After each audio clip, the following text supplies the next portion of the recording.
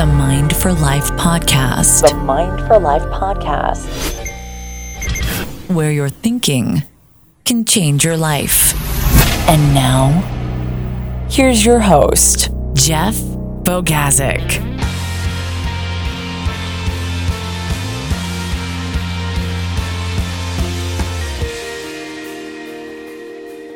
What's up, everybody? Welcome back to the Mind for Life podcast. My name is Jeff Bogazic, and I will be your host here for the next half hour or so, where we talk about ways that you can think, learn, and live a little bit better. Thank you so very much for tuning in. It is great to have you with us today, and we are going to be continuing in our series on the 52 essential skills that you need for success in business and life.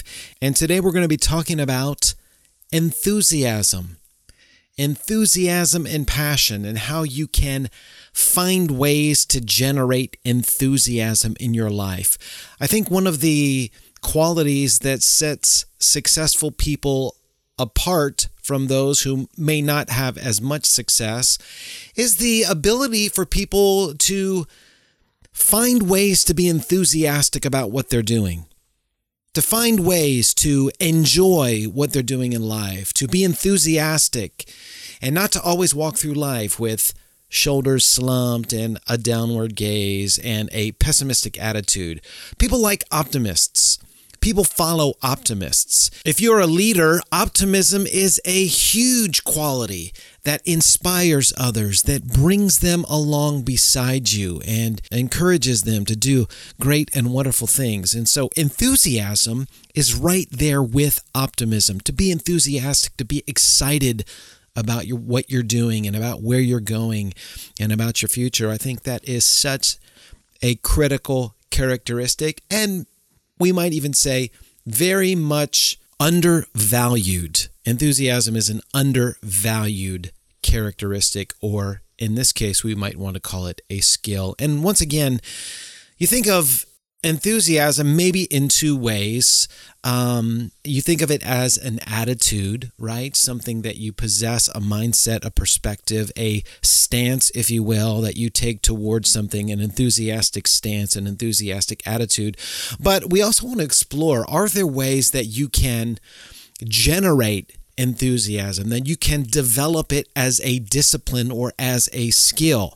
And we're going to talk about that a little bit on this podcast. But before we get into it, I want to encourage you, if you will, to note that the show notes for this episode, which include links to everything that we talk about, as well as ways that you can join us on the 52 Essential Skills course, the Mind for Life 52 Essential Skills course for 2018, where we explore each week one of the different 52 essential skills. This week, of course, we're talking, as I mentioned, about enthusiasm. And last week, we talked about the characteristic of continual learning. And I'm very grateful that my article on continual learning was picked up by Business Insider.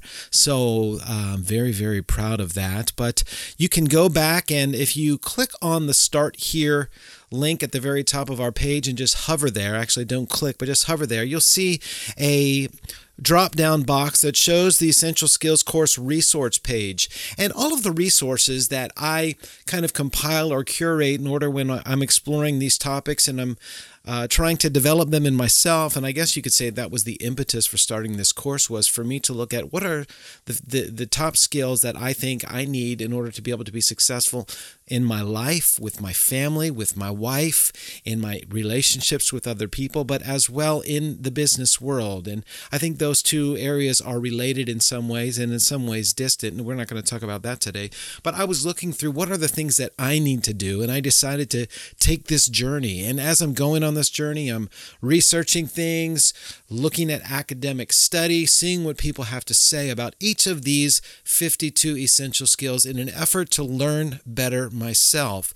And so if you'd like to join us, there is a 52 essential skills downloadable assessment. It's a free download. You go to the webpage, and the show notes are at mindforlife.org/051.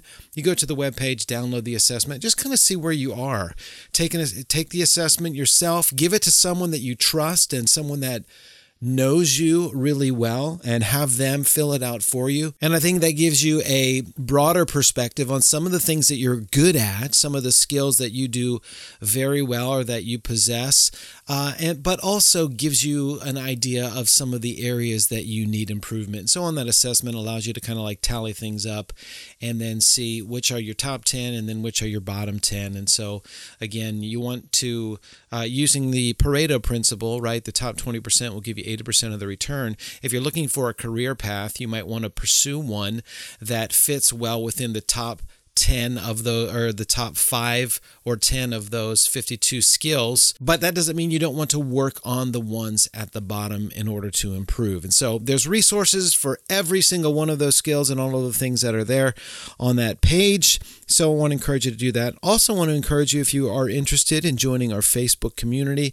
So on the Facebook community, as I find resources, I share them there and we comment on it. People have opportunities to read through stuff and kind of share information, share knowledge, keep one another accountable. And so the link for that is on the webpage as well, mindforlife.org/051. All right, let's get into how to create enthusiasm. And I don't know if we want to talk about enthusiasm and passion as being the same thing, but I think that passion, like having a passion for something, can mean having an enthusiasm for something, but our enthusiastic attitude can come out of the passion that we have to do certain things in life. And when we're not enthusiastic, the deeper sense of passion, the thing that really inspires us to do something, can fire that enthusiasm up. And so they are related, passion and enthusiasm. You can, however, I think, be enthusiastic for things that you may not be passionate about. And that may be the secret that we're looking for here as we explore this topic. How can you find ways to be enthusiastic about things that you may not be passionate for? Because let's be honest, we all have to do things in life that we don't like doing. And if we're able to do those things with enthusiasm, with optimism, right? If we're able to do those things in that way, it makes us more successful. I think it rubs off on people around us and helps to make the organization and your life better. So if you're enthusiastic about doing things in your house with your family will, that may be like a magnetic attitude or spirit that rubs off on other people. And so how can you find ways to be enthusiastic, not just about things you're passionate about, but also the things that you may not be as passionate about? Enthusiasm is a bit of a mystery. I mean, if you want to get philosophical about it, where does it come from? Why is it, ask yourself, that we are enthusiastic about some things and not about other things?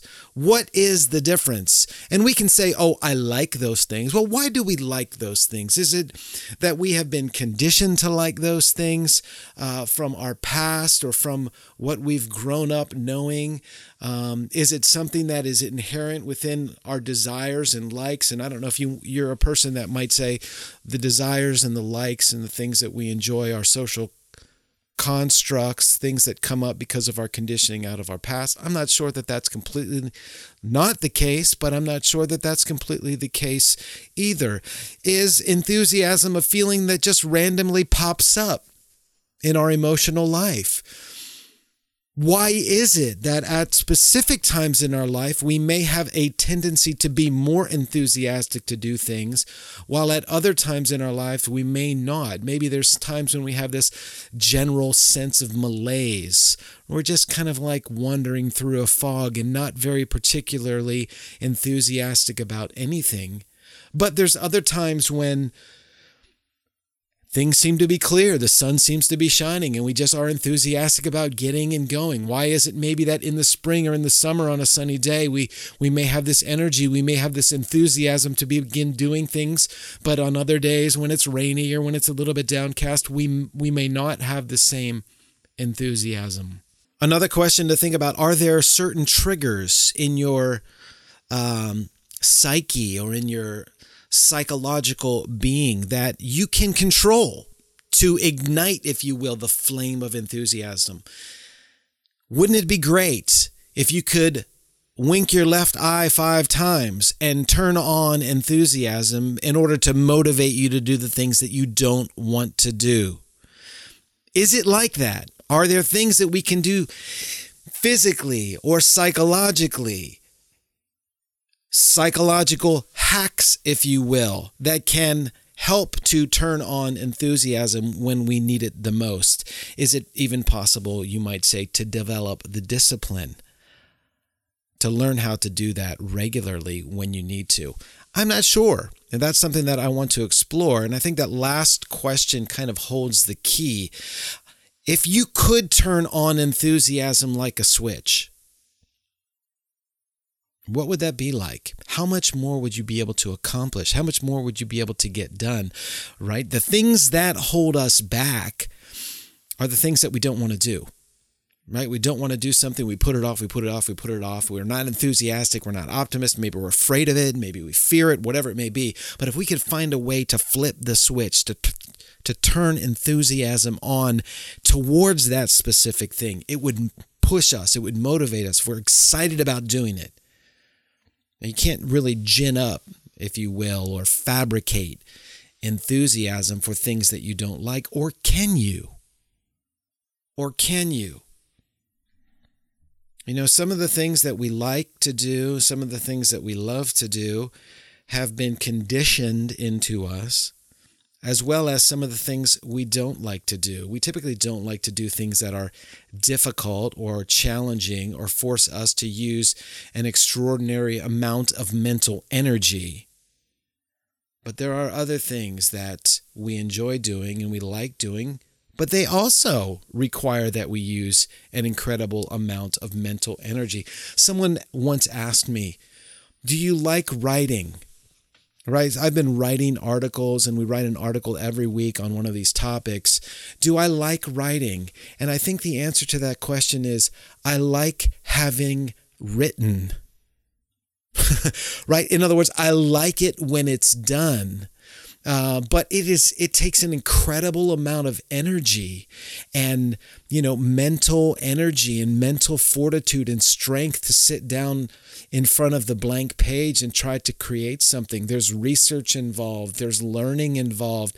There's parsing words and constructing sentences and going back and editing and re-editing and trying to find ways to make it sound better so that it will be able to be read by a multitude of people and wider variety of audiences.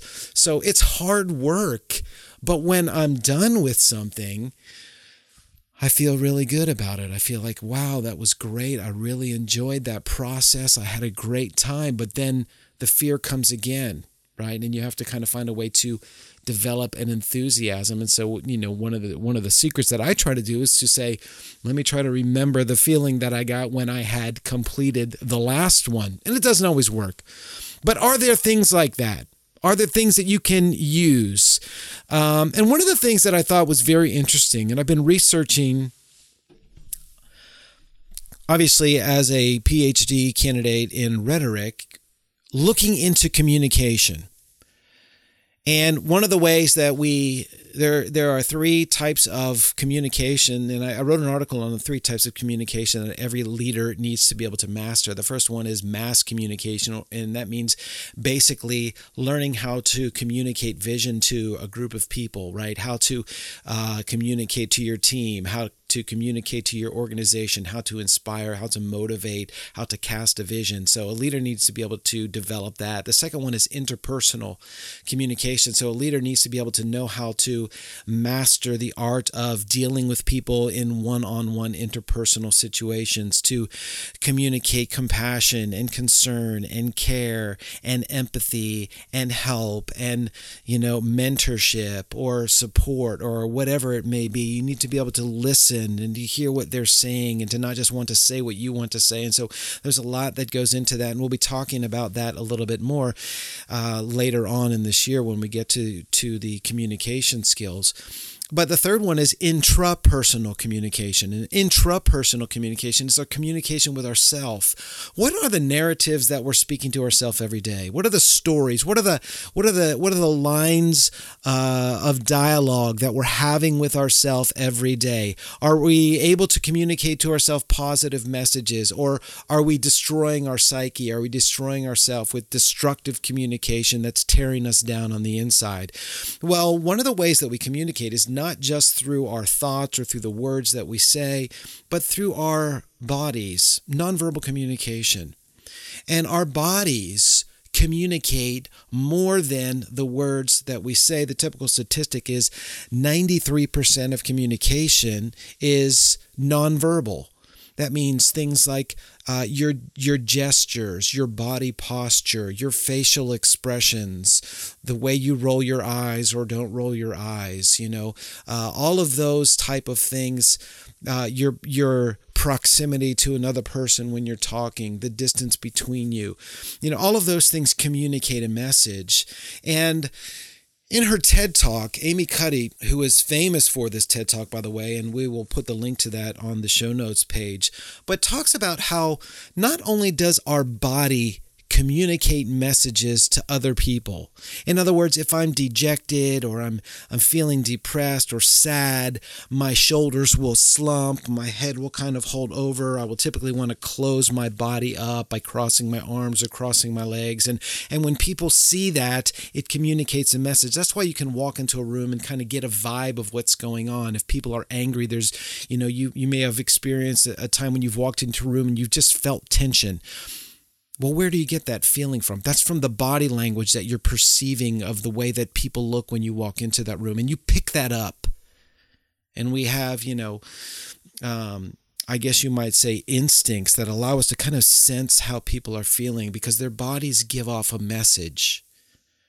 Well, our bodies do the same thing. But in her research, what she found was that our bodies can also be a key part of intrapersonal communication. Not just that our body language communicates to other people, but that our body language can also communicate to us, can communicate back to us. And so what she talked about, and you can watch the TED Talk, and if you want, I'll even leave a link to her actual study. What she found was that when you are intentional about your body posture, your body language, when you are intentional about, through your body, using messages that convey victory and confidence, that then sends a message back to yourself that can in fact change your mood and change your feeling. We go through life, and when we are confident, our bodies have certain postures. And so she did the research, and she called them the power poses. Power poses that convey power, that convey dominance, that convey confidence, right? And one of the ones is the Superman or Wonder Woman pose, where you're standing there with your shoulders back and your chest out and your arms, hands on your hip. It's a power pose. Your feet spread a little bit wide. You stand there and you convey this sense of confidence, like I'm the king of the world, right? I'm on top of the world. I'm in control here. Another power pose is the arms raised in victory. Like if you see anybody that goes through a finish line or that gets a victory or wins a championship, they score a touchdown, what's the first thing to do? Arms go up, right? It's like I won here, and that pose, your feet wide, your hands up in the air, your head back, your chest out, that conveys a message not only to other people, but it also does it back to yourself. Another power pose that you typically see is the steepling of hands. When you stand and you see somebody with their hands steepled together or sitting at a desk, that conveys a sense of confidence. When you see someone sitting at a desk with their feet kicked back up on the desk and their hands behind their head and leaning back, that's kind of a power pose. And what she found, which was amazing in her research, was that these power poses, that body language literally can change the biochemistry within your body. And she talks about it in relation to the levels of cortisol and testosterone. And she did the study, and she took subjects and allowed them to took baseline measurements of their cortisol and their testosterone. And cortisol and testosterone, of course, are two hormones produced by our bodies. And cortisol is a hormone that acts as an anti-inflammatory. It can influence our memory or blood pressure. And when people have low levels of confidence, or maybe even like depression, symptoms of depression, it's been noted that their levels of cortisol are higher than the baseline. Testosterone, on the other hand, is a hormone that allows that affects our disposition, our status. It gives the appearance of dominance. So in other words, when our testosterone rises, our dominant behaviors rise as well. And so what she did in the study, it's a fascinating study, and if you get a chance, please watch the talk. She would have people to take measurements of baseline cortisol and baseline testosterone, then have people go and do these power poses. In other words, for 2 minutes or 3 minutes, just go stand with your hands up, your head back, just like you had won the race or scored a touchdown or done the Wonder Woman. And what she noted was that after posing for 2 to 3 minutes, it literally would change the levels of cortisol and testosterone within someone's body. In other words, power posing communicated something back to the body that allowed it to release testosterone, more testosterone, and less cortisol. And so posing, your body language communicates back to you, and it changes your biochemistry, which in turn changes your mood. And not only does it affect you, but other people noticed as well. In other words, they did this test, and then after they would have somebody power pose, they would send them into an interview, and like a job interview.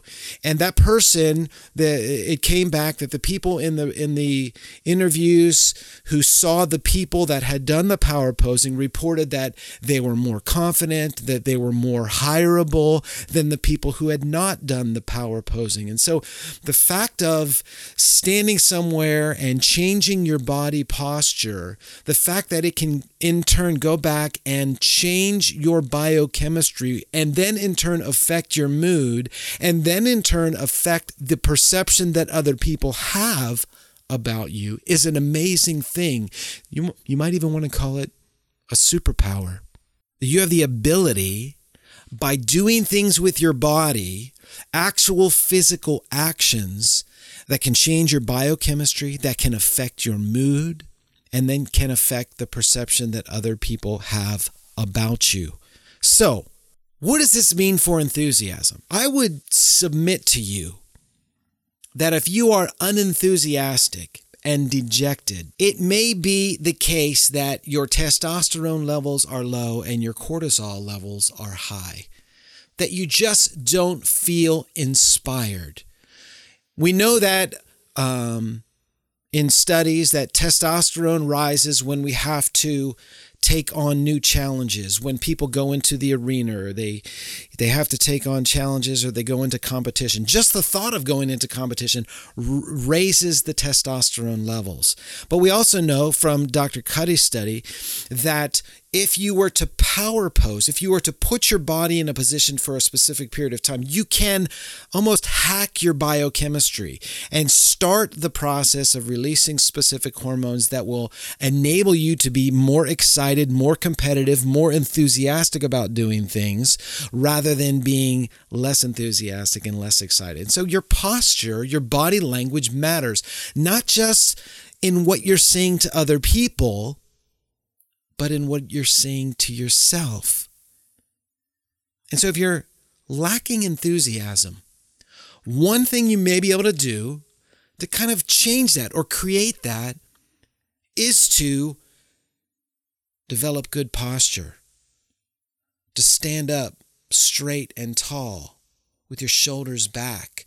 What does that communicate? It communicates I'm confident about myself. You're looking the world in the eye and not shirking back from the challenges that you must face. You stand up straight and tall. In other words, take a stance in your being. Look the world in the eye.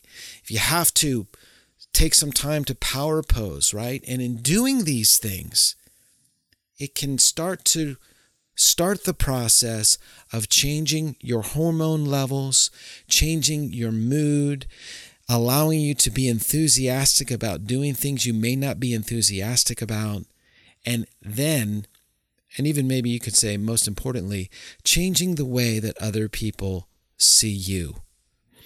One resource that I would encourage you to read on this is the first chapter of Dr. Jordan Peterson's 12 Rules for Life. And he talks about and that's where I got this one point from. Stand up straight and tall with your shoulders back.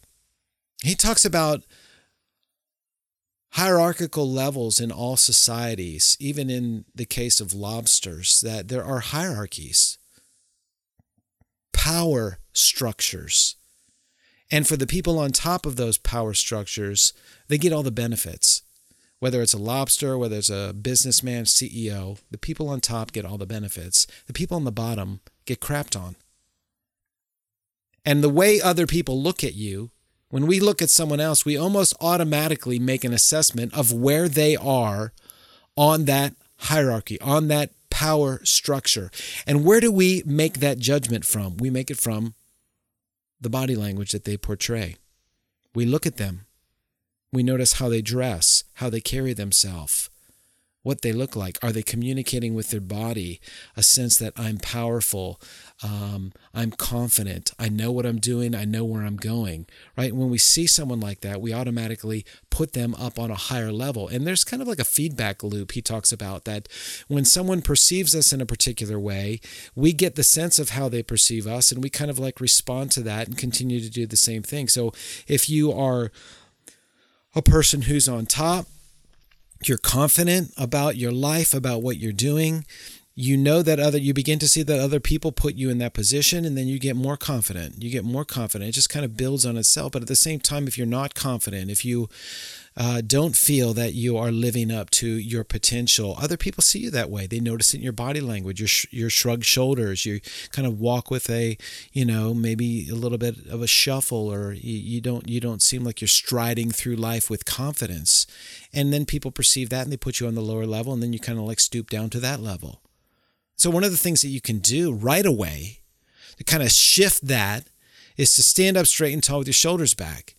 Stand up, be confident. Change your posture. Change the message that your body is sending to other people, but not only what it's sending to them, but also what it's sending and communicating back to you intrapersonally.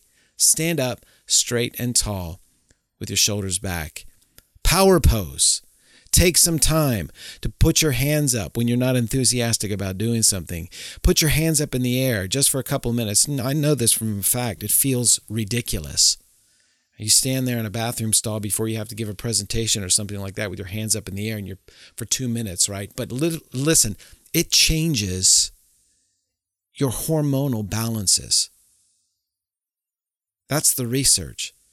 And in doing so, it changes your mood, it changes your enthusiasm, it gives you more confidence to be able to handle the things that life is going to throw your way. Now, let me make one caveat. Just by lifting your hands in a bathroom stall isn't going to give you knowledge of a presentation that you've got no business doing. You have no knowledge about, you're ignorant about it, just going in there confident does not substitute for competence. You need to be competent, but most of the time it's the competent people who don't feel very confident. For some reason, that seems like an irony, right? The incompetent people seem to have this overwhelming sense of confidence, and the competent people look at them and go, I wish I could be as confident as they are, when in fact they are far more competent than the incompetent people. So I don't know why that sometimes is, kind of a paradox, but if you're struggling with confidence, if you're struggling with enthusiasm, if you're struggling with looking the world in the eye and walking confidently through life, one of the things that might help is to stand up straight and tall with your shoulders back, practice some power posing. And the final thing is this: develop a daily, consistent routine. Develop a daily, consistent routine. You know that our emotional states are affected by how much sleep we get. Right? Sleep deprivation has been known to impair our immune regulation. It is known to affect our metabolism. It has been known to affect our neurocognitive processes like learning and memory. But sleep also affects our emotions.